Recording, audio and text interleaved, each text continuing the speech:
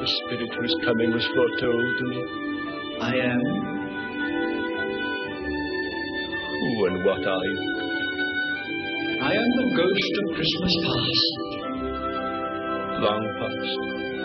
No, your past. What is your business here with me? Your welfare. My welfare. Your inclination, then. Take heed, rise, and walk with me.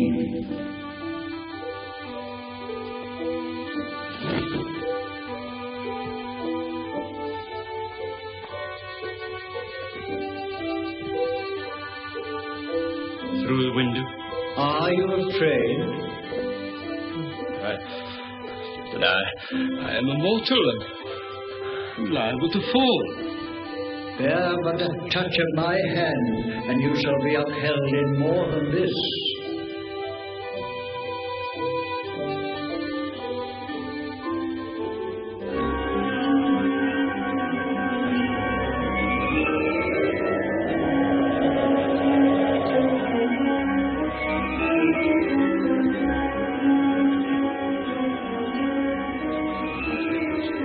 You know this place.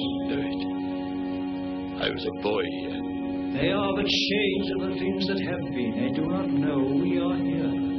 Look, there's my old school. How lonely and deserted it looks.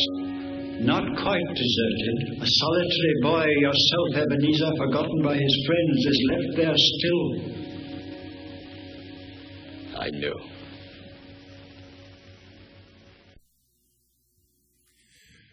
Well, I wanted to introduce to you again our character that we've been talking about starting last week as we have been teaching the series we entitled An American Christmas Carol, and how America has been Scrooged. And I'm using clips from different Christmas carols. As you can see, this is a little bit different than the one last week. And there's some great ones, so it's hard telling which one will come up from week to week. But I wanted to introduce to you, as we gave you an introduction this morning, to our main character. His name, as you will recall, is Ebenezer Scrooge. He is the one that Charles Dickens wrote of in 1843 as that covetous old sinner, Ebenezer Scrooge. And as you will recall, Scrooge and England, during that particular time period, represents to me in some ways, I think, a prophetic picture of our own nation, America. You know, the Scripture tells us in Revelation chapter 3 concerning the Laodicean church, which many believe to be the picture of the church of the last days. And it was there that Jesus said of this church, He said, "You are rich, and yet you are poor." He said, "You're clothed, and yet you're naked." He said, "You have eyes to see, and yet you're blind, and you have ears to hear, and yet you're deaf, and seemingly you're totally free, and yet in all reality you're totally bound." And so last Sunday I shared to you how Scrooge, America, and maybe all of us really need an awakening, and that's where we are today. Now, an awakening really entails an intervention of sorts. That is really what the Christmas story is all about, is it not? That God gave humanity a personal intervention in the sending of His Son, Jesus Christ. In fact, I think I posted on Facebook, I said Christmas is a God intervention taking us into divine rehab so that we all can have a personal makeover. It's the best reality show you'll ever walk into. An intervention. We all need an intervention. An intervention requires, I think, at least three things, all of which I think are epitomized in the three visits that Scrooge receives on Christmas Eve. And for the next 3 weeks, are you getting it? 3? For the next 3 weeks, I'm going to expound on the need for our nation and really ourselves, because the nation is just a reflection, really, of its population. I'm going to just talk a little bit in these next 3 weeks about how we need to come to terms with these three areas. And for me, as I read the book, The Christmas Carol, or whether you watch one of the renditions of it, to me it was Dickens' vehicle by which he wanted to just give a wake-up call to his nation. And I believe it can be used as God's wake-up call to this nation. Because I'm not sure true transformation can happen to a person or a nation until they face certain things. And so this morning, we're going to our second message, and I've entitled this second message, Coming to Grips with Our Past. Coming to grips with our past. If you have your Bibles, I'm going to be reading out of Galatians chapter 4. Galatians chapter 4. And believe it or not, there's a Christmas passage in Galatians, not just out of the Gospels. Galatians 4, beginning with verse 1. Listen to what Paul writes. He says, "Now I say that the heir, as long as he is a child, does not differ at all from a slave, though he is master of all." I'll untangle this in just a moment. But he says an heir, if he's a child, does not differ from a slave, though he's master of all. But he's under guardians and stewards until the time appointed by the Father. Even so we, when we were children, were in bondage. Everyone say, I was in bondage. Say that. Come on, we got to come to terms with our past. I was in bondage. We were in bondage under the elements of the world. But when the fullness of time had come, God sent forth His Son, born of a woman, born under the law, to redeem those who were under the law, that we might receive the adoption as sons. Or, if we make it genderless, sons and daughters. Aren't you glad, women, that it includes you as well? Amen. How we need to come to grips with our past. I was reading this particular passage, and I kind of like how Paul synopsizes all of the Christmas passages of the gospel. He reminds the church of Galatia, through using the birth of Jesus, he reminds them that they all had a past. How many of you know everybody here has a past? Now, my wife, I know, was saved, and she responded to the Lord about 8 years of age or somewhere in that particular area. My children made commitments to the Lord at 8 years of age. And that's a wonderful thing if you can come to know the Lord early in life. In fact, our hope here is that your children do not have to face the scars many of their parents faced. That is our hope. But it does not matter at what age you come to Jesus, all of us have a past. All of us have something in the closet. All of us have something that's back there that would qualify us for some of the things he says here in chapter 4, where it says that even though they were an heir, they were still under a bondage. There was a time all of us were slaves. All of us had a moment that we were immature. And so Paul tells the church of Galatia that much like Scrooge, they're in bondage and they are in chains, even though they may not have realized it. And he says that they're in chains to the elements. I like that word, elements of this world. Now, the original language, the word elements, and I think I posted it on the screen overhead, the word elements literally means a triangle on a sundial. Now, what in the world does that have to do with being in bondage to something like that? I just started to let my mind kind of wander. How many of you know some of us are in bondage to time? We're in bondage to our watches. We're in bondage to our calendars. We're in bondage to what a lot of times the world sets as our schedules. The world sets as our priorities. A lot of times we're under the world's influence because if everything runs on a time schedule, it's interesting how we can fall bondage to it. The word means things like that. It intimates things like that. It also intimates, as you will recall, on a sundial, and having to deal with the sun. And as the sun moved across the sky, the shadow of the clock would begin to point to different numbers. And I think Paul also meant things that are fading away. A lot of us are bound to things that are elementary things, silly things, things that are fading away. You know, America is bound to things that are fading away. We're bound to silly things.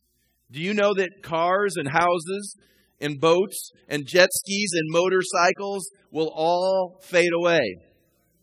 I remind myself of this, that one of these days, if Jesus tarries, somebody else's name is going to be on the deed and the mortgage to my house because I don't live forever.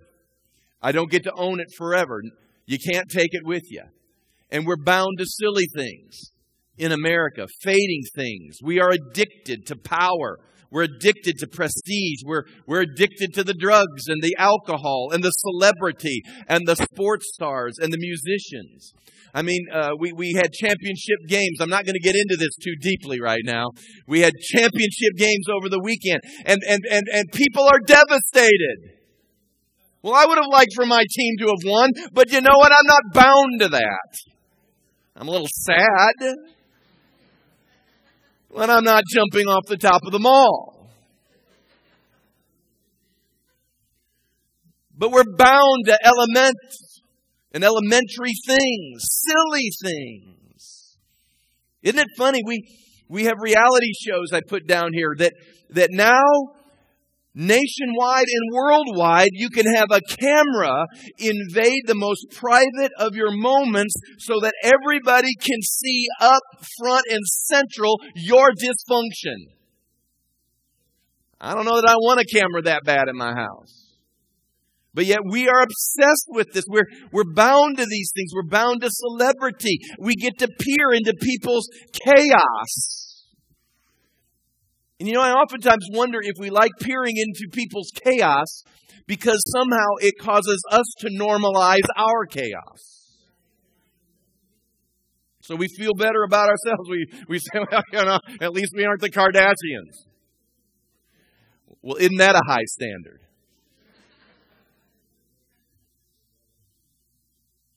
Our chains and our bondages have caused us to be dysfunctional. And Scrooge, our character, defines dysfunction. He thinks he has life all together. He thinks he's put together. He thinks he's got a handle on it. He thinks he's got everything that's important and that matters at his disposal in his fingertips. And he thinks he's just fine, and he doesn't get that he is not right. I'm telling you, there are times America and Americans are not much better. We think we've got it all together. We look right. We dress right. We have the amenities around us.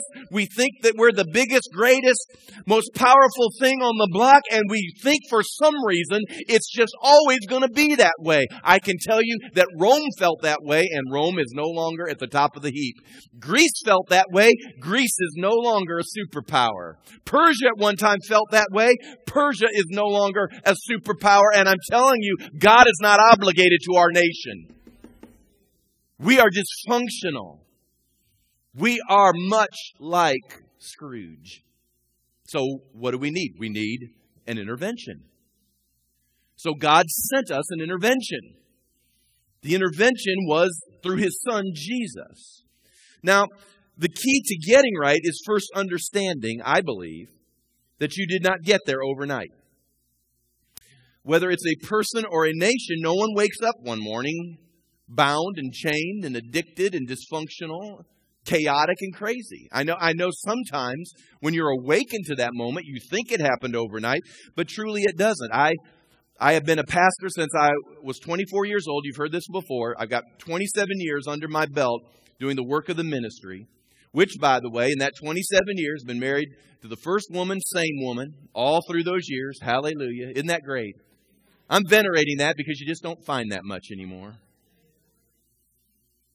In 27 years, I would think, thousands of people come through my office, and they're all good people, sweet people. They want help. That's why they're there.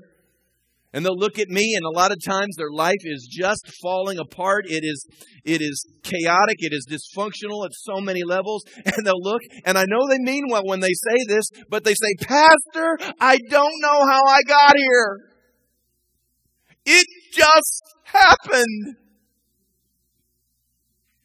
No, it didn't. It didn't just happen. There have been things that are happening, probably for some time, that have now finally caught up to your life. You see, America did not fall apart just because of the last election. You understand that, don't you? Our problem didn't start because Republicans had it or Democrats had it. Our problem started years ago. America is reaping some of what it has sowed. That is true. I'll say it again. I believe we're an exceptional nation, but we're only exceptional when we honor the Lord. And we can one more time apprehend that exceptionalism, because whatever nation apprehends the Lord, whatever nation honors the Lord, God will exalt that nation.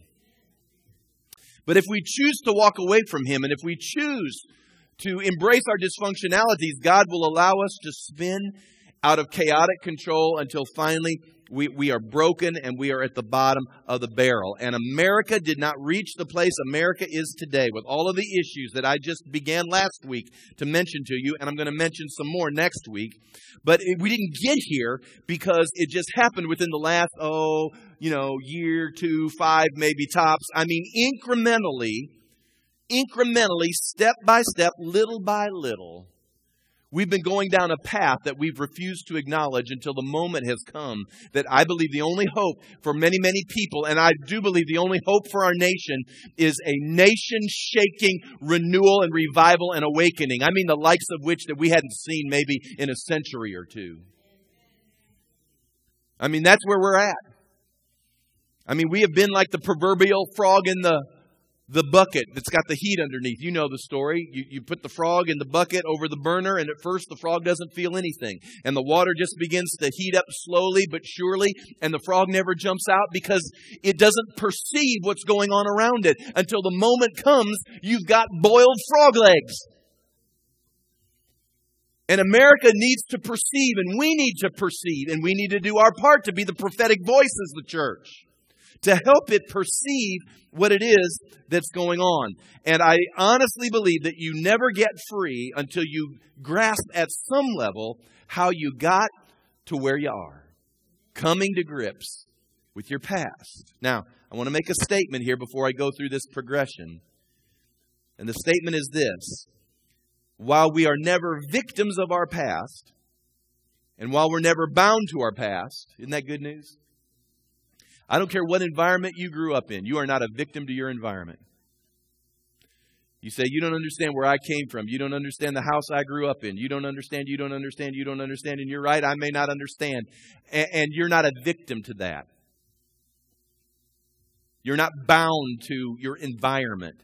But listen to me very carefully. While I believe we can spring you out, and while I believe you can be a new generation, and I believe you can get a new start, you need to understand, though, how the past has influenced you in order that not only you can get free, but that you can stay free. See, our problem is a lot of people think that their environment is normal. And if you never understand that your environment's not normal, we can lay hands on you, we can pray in tongues over you, we can spit on you and push you down, and we can do anything to you. And it won't matter until you understand that we are surrounded by a hostile environment. We are surrounded in chaotic times.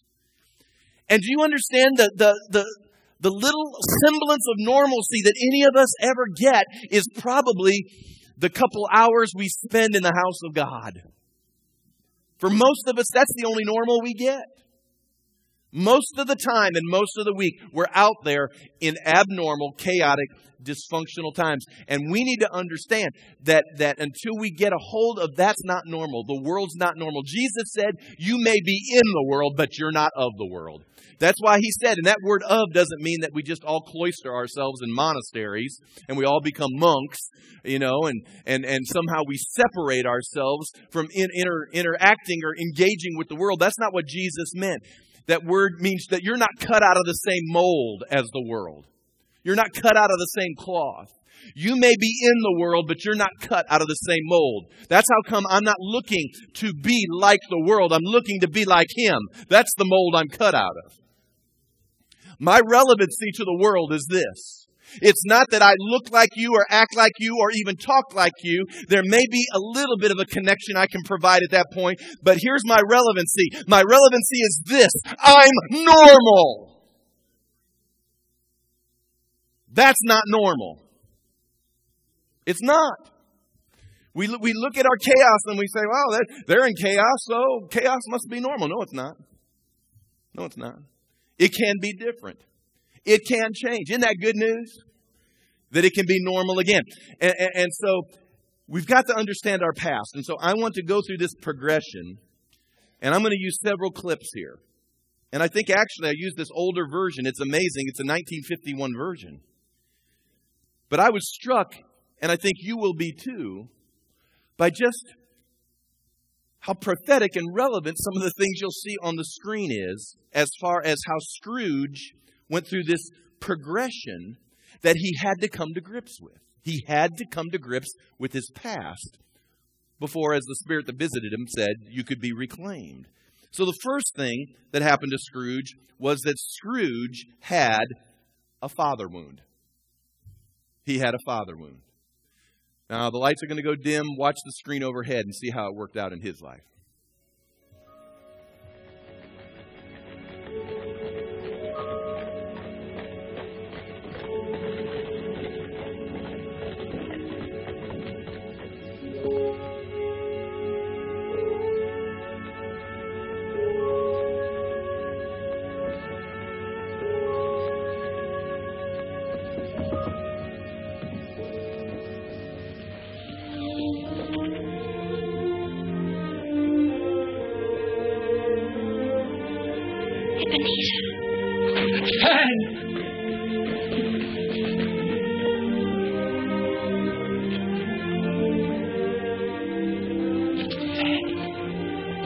Dear brother, I have come to bring you home. Home, home, home. Yes, home for good. Home forever and ever. Father is so much kinder than he used to be that home is like heaven. For you, perhaps, but not for me. He doesn't know me, nor even what I look like. Seeing as I hardly know you now that you're quite a woman. Mamma must have looked as you look now just before she died. Perhaps that is what has changed his mind towards you. He spoke to me so gently one night when I was going to bed that I wasn't afraid to ask him just once more if you might come home. And he said, yes, you should, and sent me in a carriage to bring you. And you're never to come back here anymore. And you're never to be lonely again. Never to be lonely again. Never as long as I live. Well, then you must live forever, Fan. Nobody else ever cared for me. Nobody else ever will. You must live forever, Fan. Oh, dear brother, what nonsense. Everyone loves you very much. You must forgive Papa and forget the past. For our dearest mother's sake. Oh, Fan. Bring down Master Scrooge's box. Our sister was always a delicate creature whom a breath might have withered, but she had a large heart. She had. She died a married woman and had, I think, children. What a child. True, your nephew. She died, giving him life. As your mother died, giving you life, for which your father never forgave you, as if you were to blame.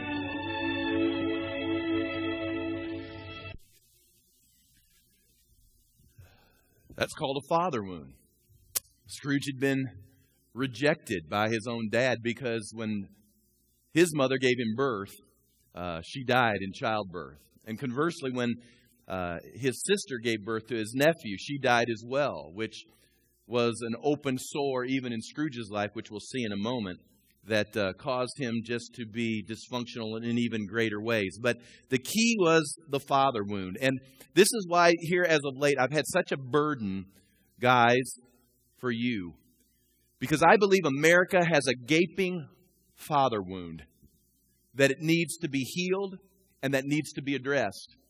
Do you know that the last passage in the Old Testament, in the book of Malachi, Malachi 4 verse 6, guys, if you have it, if you could post it, it says this. It says that He, meaning the Lord, will turn the hearts of the fathers to the children and the hearts of the children to their fathers, lest I come and strike the earth with a curse. Do you understand that the reason I think we're in a cursed situation right now is because we are in a fatherless generation? I want to get into just how Joseph in the Christmas story, can you imagine what it took for Joseph to be able to receive Mary, his betrothed, despite the fact that she's giving testimony that the Holy Ghost had overshadowed her, and what was inside of her, the child that was inside of her, was born of the Lord. And can you imagine how challenging that would have been for a Joseph to have heard that news and yet embraced her anyway and became the earthly father of Jesus? I mean, a lot could be said about Joseph in the Christmas story and about how great of a dad he ended up being.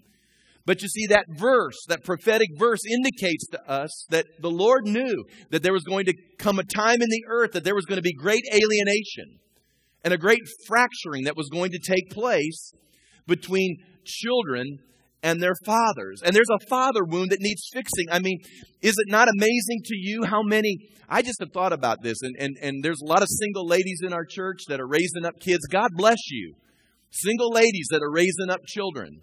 Because for whatever reason, fathers exited the picture. And we're going to do our best to reach and minister, and we'll do all that we can as a church. But we are living in a generation that we need to awaken to the fact, and guys, I'm talking to you and to me, to all of us, that we have an important role and an important responsibility. Pastor Larry Stockstill, who, you know, we're related to, tells the story about meeting an NFL player. And this NFL player, National Football League player, was actually a pretty good professional player, but his dad never came to any of his games.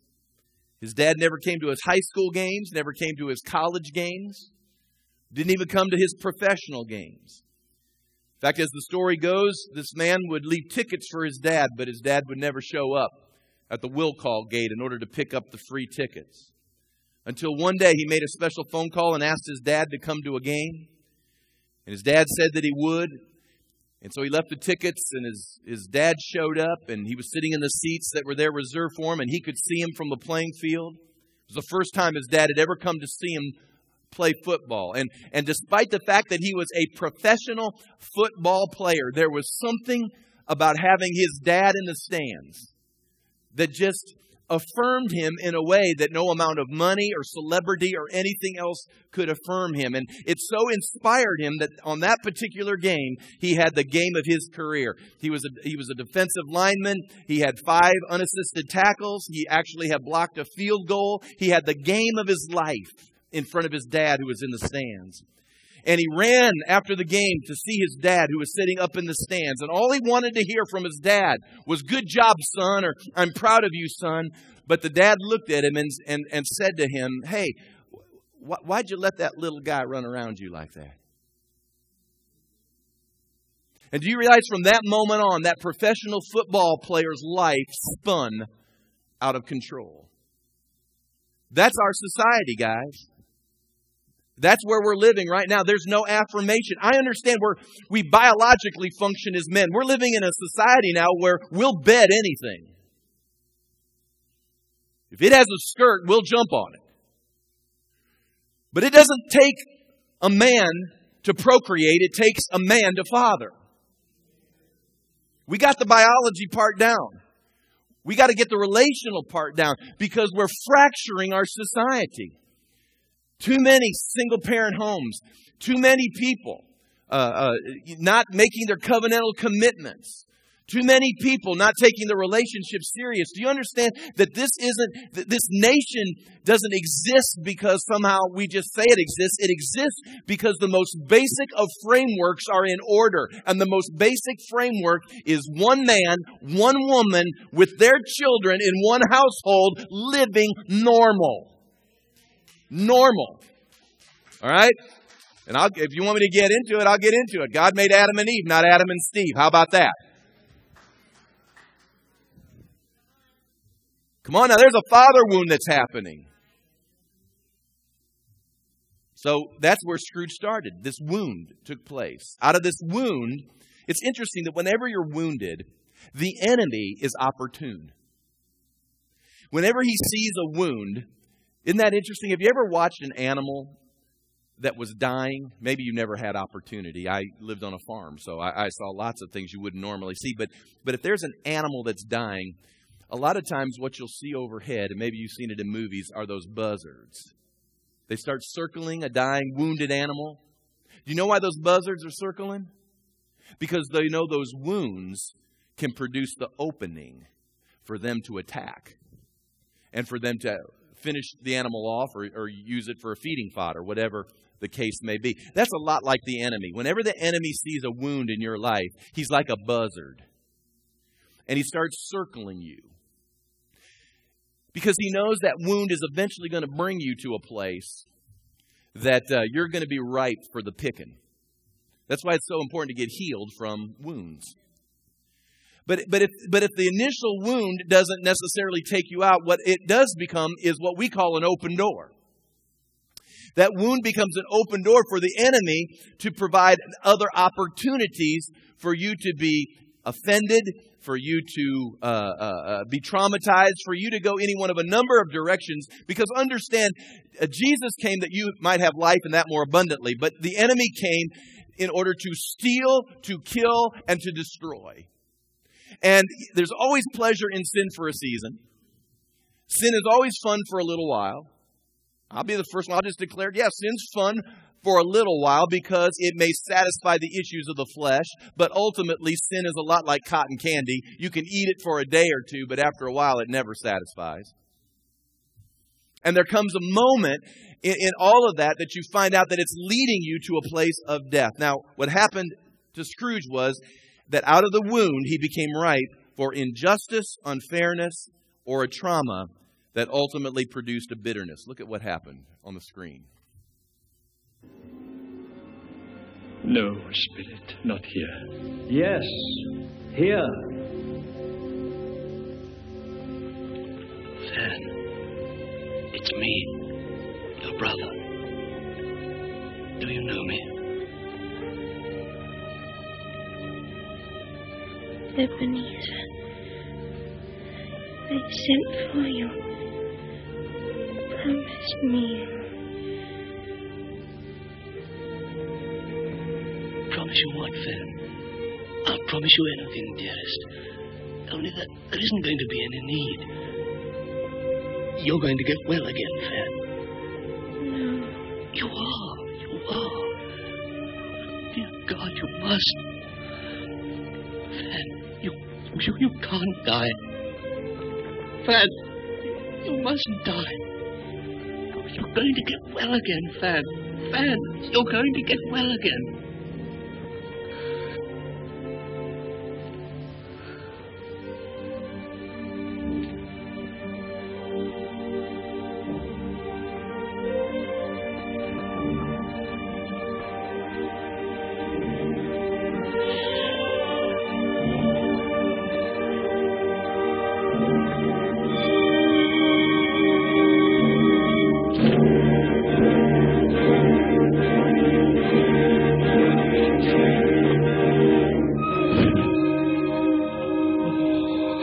You have brought me here. Have you no mercy, no pity?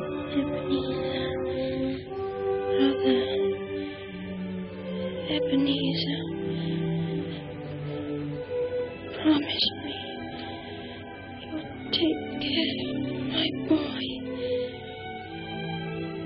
Promise me you'll take care.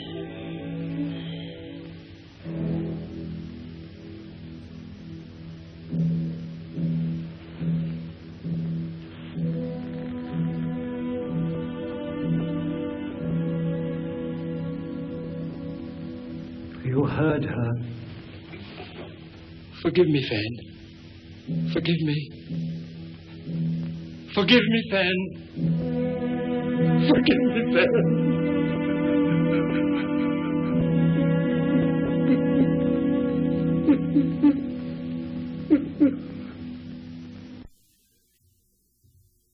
That was the dramatic account of the trauma of Fen giving birth to his nephew, and obviously she passed away. She died in childbirth. And so Scrooge begins to do to his nephew the very thing his father did to him. The wound that he'd received from his father opened a door that allowed the injustice that he thought, or the unfairness, to seed what ultimately would become his root of bitterness.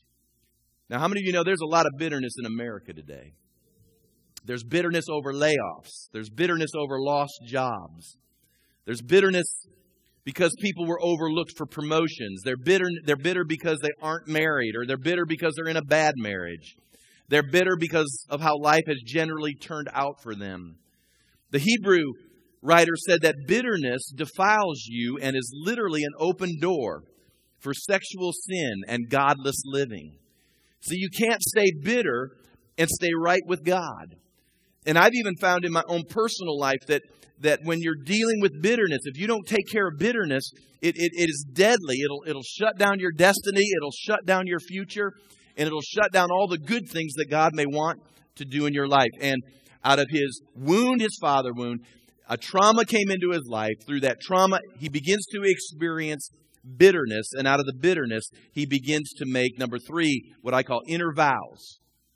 And those vows created idols and fractured relationships. And I just want you to watch again the screen, because you're going to see the progression of a man and how he got to where he was. Guys, go ahead and play it.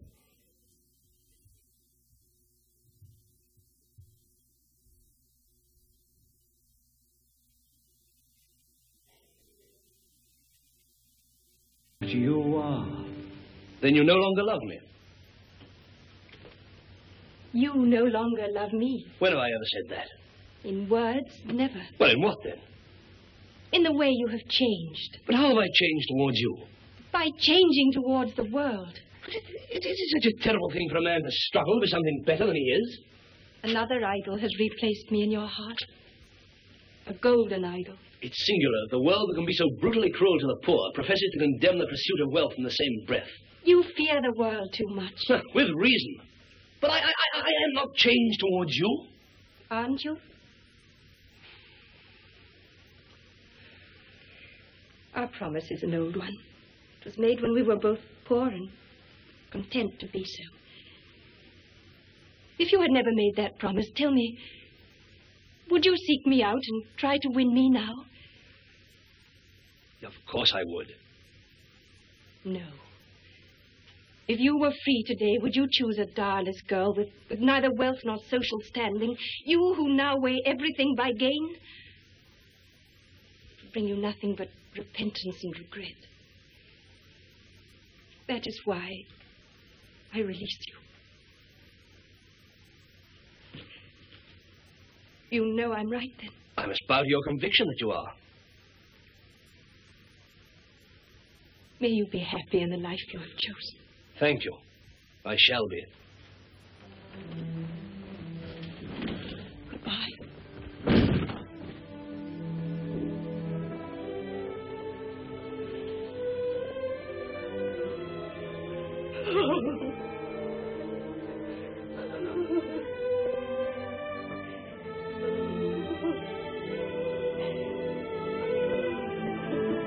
Show me no more.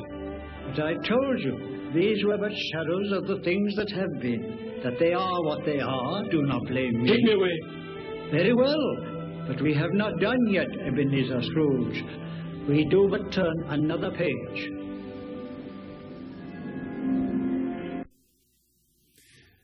So his wound provides an open door in order to provide him a ripe scenario for a trauma or an injustice or an unfairness to come into his life.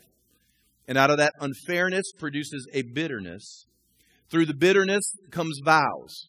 You've heard some of the vows. That he was chasing idols. He was chasing money. You begin to make promises to yourself on the inside. I will never be poor. I will never find myself in a situation like that. I will never. In fact, anytime you ever start a phrase out with "I will never," you're probably entering into a vow.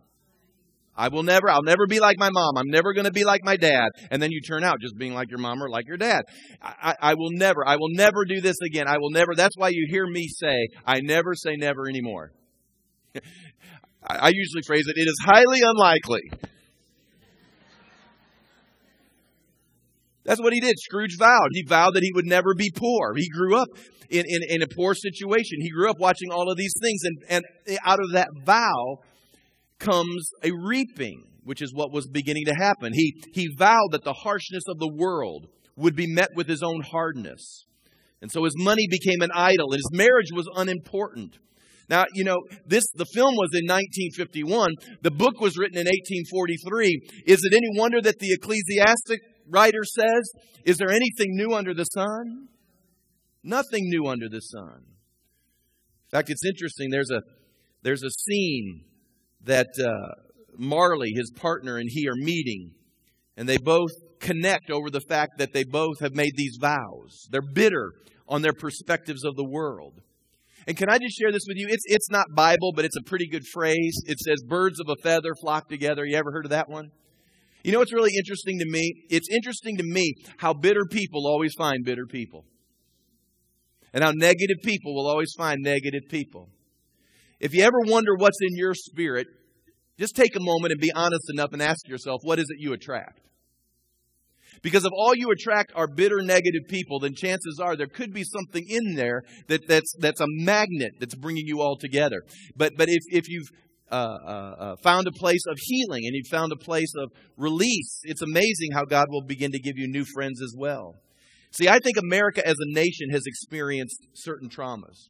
Traumas that I don't think we've ever gotten through. I believe they've provided open doors, and I don't believe we want to reconcile it, find it restored. I'm just going to throw a few of these out. I believe that when we had a civil war or the war between the states so many now decades ago, and I mean decade after decade, a century and a half ago, to this day we are still unhealed as a people over the wounds that took place over that particular time period. And to this day, there is still bitterness in black communities and there is bitterness in white communities. And we're just unwilling to come to terms with the fact that it's time to forgive and let go and be healed so we can prosper together. But you see, we don't understand that as a nation. We perpetuate it. As a nation, we perpetuate old wounds. We perpetuate old animosities. It's interesting to me that every time there's a national trauma, it's an opportunity for the enemy to come in. Do you know that when our president, John F. Kennedy, was assassinated, do you not think it interesting or more than coincidental that when he was assassinated and the nation went into national mourning and it was a national trauma, is it not interesting that a door was flung open wide and almost unnoticeable, that a new music came in from England and the Beatles and singing songs like Hey Jude, which has to do with heroin and LSD and all sorts of things, and there's a whole new generation that grows up that's smoking dope and promiscuous behavior. And how did all that get started? Have you ever asked yourself, how do these things get started? There was an open door in our nation, a trauma. And all of a sudden, Satan exploits those traumas. Until now we have a generation that is now called the baby boomers who are now giving leadership in our nation. Have mercy. And all of a sudden we're struggling as a nation to know what it is that we'll even say yes and no to. We're so worried about offending someone that we won't stand in truth anymore. And it's because of an open door that brought in an exploitation of the enemy, and now we find ourselves reaping the whirlwind from those happenings. I believe that when Nixon was president and Watergate took place and all that debacle happened, I'll be an equal opportunity offender of both Republicans and Democrats. That when that door opened up, there was a national vow that was made. Vows that said, I will never be that. I will never do that. I will never, never, never. And now all of a sudden, when we saw corruption on the main stage, and we said to ourselves, we're never going to allow that to happen again, we are more corrupt than ever. It is a cesspool in our government. I know enough people behind the scenes in government that look at me and tell me that they're losing sleep at night and we don't want to know what goes on behind the curtains anymore.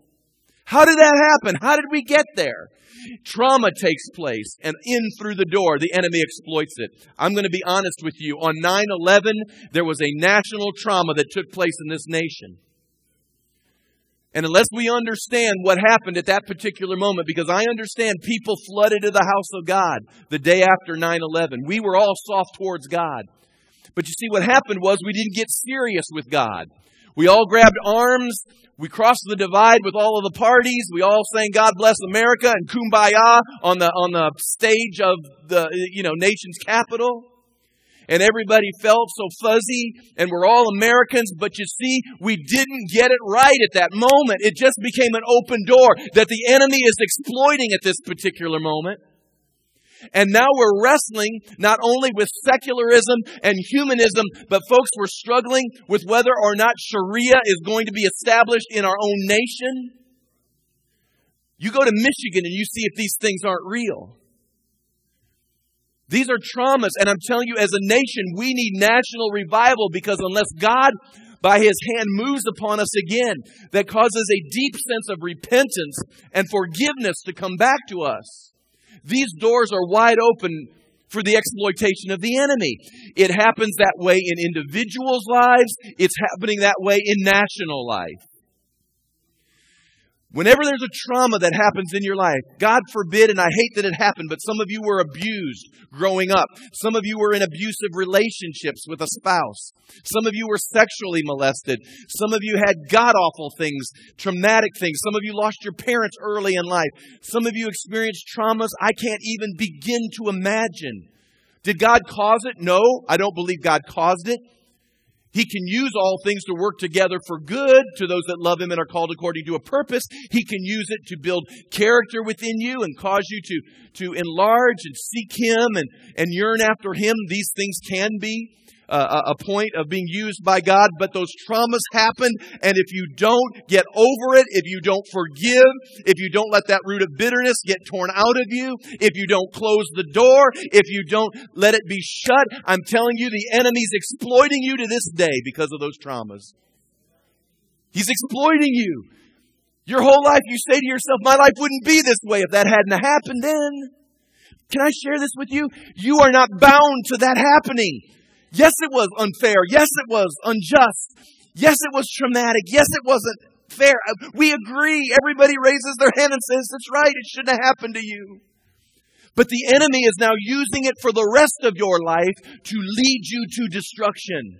And it is time that you are reclaimed for the cause of the kingdom. And you are reclaimed for your heirship in Him. And it can be done. And we're seeing this time and time again. And finally, it led to corruption. It led to his corruption. I want to show you this. All of these things happen to Scrooge until he finally reaches the point you'll see on the screen overhead. Watch this. May we hear those figures, Mr. Snedbridge, at your pleasure? Certainly, Mr. Groper. Well, gentlemen, after 17 years of existence, the Amalgamated Mercantile Society's books show the startling figures of a liability of £3,200, 8 shillings and 10pence, and a total asset of £11, 8 shillings and 10pence. Well, at least the 10pences cancel each other out. How much of this is the company's capital? All of it, Mr. Rosebed. In short, sir, you're not only a bankrupt, you're an embezzler of the company's funds. I also beat my wife and skewer innocent babies when in my cups. Take a very cool attitude, if I may say so, son. So do Mr. Scrooge and Mr. Marley. They're not facing prosecution for a capital offence. Oh, but gentlemen, it could have been any one of you. We're all cutthroats under this fancy linen, Mr. Snedrig. I must ask you to speak for yourself, Mr. Jorking. Well, what would you gain to prosecute me? All you'd get out of it is about £11 odd. And to pack me off to Botany Bay would be poor compensation for the panic that would arise among the shareholders. Panic, sir? Yes, panic. Would any of you gentlemen care to deny that if this juicy little scandal leaked out now, the annual shareholders' meeting would resemble an orchestra of scorched cats? Result? Bankruptcy all round. Strike that speech out of the minutes. Yes, sir. Mr. Jorking doesn't exaggerate the imprudence of allowing his misdemeanors to be made public. Are you in sympathy with Mr. Jorkin by any chance, Mr. Scrooge? Not, I confess, with his methods. But Mr. Marley and I have a proposition to make to the representatives of the company, which might solve some of the difficulties to our general advantage. The devil you have. You want to watch these two fellas, you know. They'd skin Jack Ketch alive and he'd never know they'd done it. Can we hear the proposition? Shall I be spoken? Mr. Marley and myself are prepared to make good out of our own private resources a sum of money appropriated by Mr. Jorking. Reprieved. Reprieved! Curfew shall not ring tonight, Mr. Snedry. Order, order! In return, we wish to be allowed the option of buying up further shares in the company. to a maximum of 51% of the total. In short, gentlemen, if you wish to save the fair name of the company by accepting their generous offer, they become the company. Never. 1%. Out of the question. Never. 51%. Out of the question. And also out of order, Mr. Scrooge.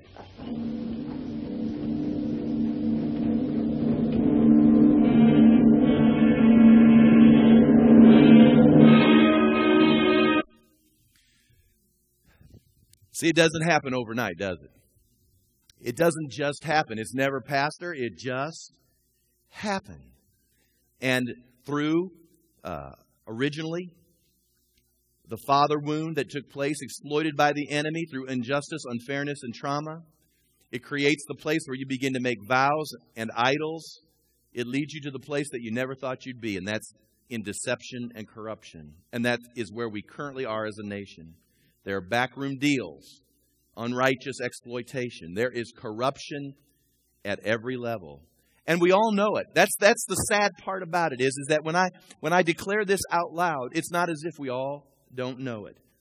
The question is, will we address it? And the most personal question is, it starts in us. Before we look anywhere else, it starts in here. Will you address that which exists in your own life?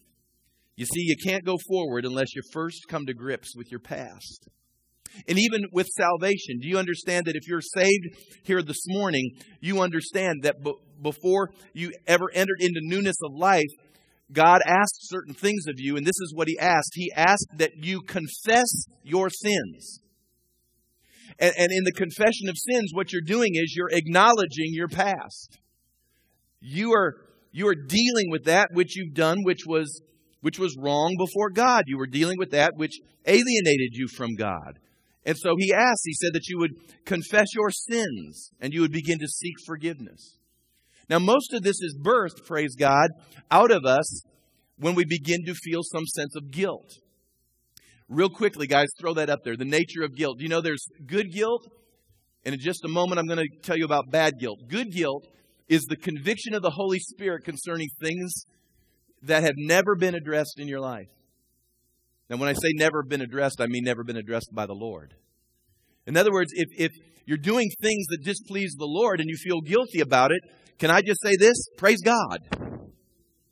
Because that mechanism, really it's the conscience, was put inside of you in order that it might be that register, that Geiger counter, that place in you, that alarm system that goes off that says, when you do this, I feel guilty. And that's good because that's conviction. And God brings conviction. It's His way of talking to us and saying, this is something you need to deal with. This is something that needs to be put under the blood, to be repented of, to be put away in your life. There's some verses there that talks about how God wants to cleanse your conscience. He doesn't want you to live under guilt. Now, there's bad guilt. Flash to the next slide, please. Bad guilt. It's the condemnation of the devil concerning things that you've confessed and put under the blood of Jesus. Now, the reason I share this with you as well is because I know for some of you, you're constantly beating yourself up about the past. You know what? If you have come before the Lord and you've asked for forgiveness, you've repented of those sins, you're walking in the light as He is in the light, His blood continually cleanses you, and if the enemy is staying with you and beating you over the head with your past sins and mistakes, that is called condemnation. And Romans 8:1 says, now therefore there is no condemnation in them that are in Christ Jesus. Here's the good news. Yeah, did I party and live for the devil before I was saved? The answer is yes. You would not have wanted to know me pre-Jesus. I lived hard. I lived tirelessly for the enemy. I did things I'm ashamed of. I wish I could go back and rearrange and change. I can't go back, and you can't go back either. But you can confess those sins. You can get them under the blood. You can make your way to the cross. You can repent of them. You can walk in newness of life. Old things have passed away. All things have become new. You are a new creature in Christ Jesus. And you know what? If the enemy comes and tries to remind me of those days, all I have to say is they're under the blood. God doesn't even know them anymore. They're in the sea of His forgetfulness. As far as the east is from the west, He reckons me to those sins no more. That's bad guilt. But if last night I partied hardy and I got drunk and I slept around, or I committed adultery, or I fornicated, or I lied, or I cheated, or I stole, or I was in jealousy or covetousness. We all know what sins are. And if it happened last night and you've not got it right before the Lord and you feel guilty right now, it's not condemnation. It's God saying, get back in the light. And you can be forgiven and you can start over. And that can be broken over your life. And that's the reason our nation needs an awakening. I don't need another piece of legislation passed to fix America. God will fix America when we get right with God. And the problem with Scrooge and our nation is that Scrooge had reached the point that he no longer felt anything. He no longer felt anything. He was unmoved. I know I'm taking a little bit lengthier time. Just bear with me. This is the last one. But watch on the screen overhead. He no longer felt anymore. Watch it.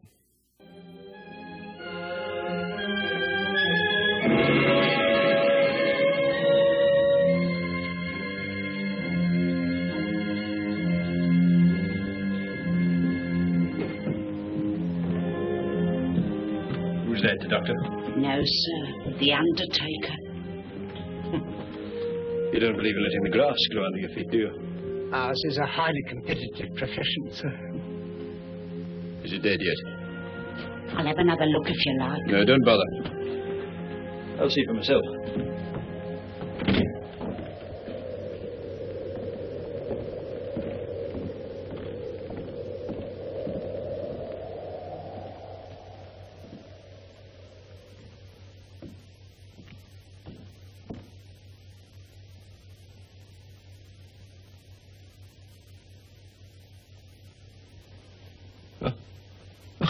Jacob? Well, have they seen to you properly?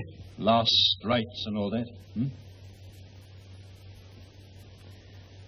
There's nothing I can do,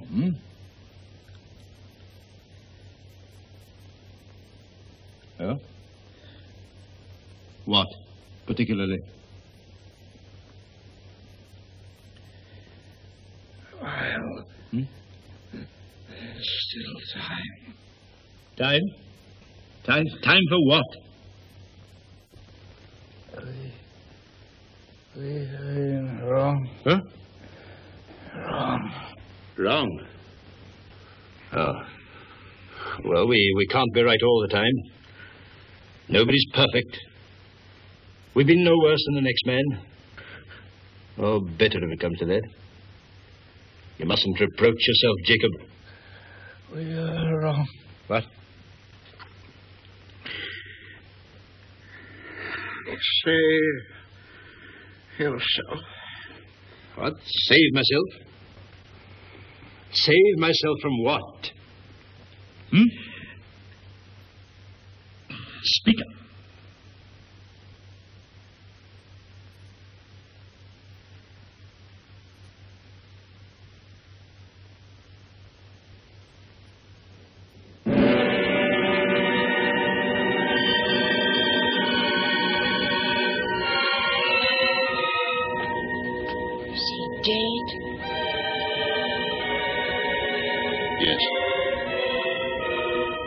Just like you said. I always know.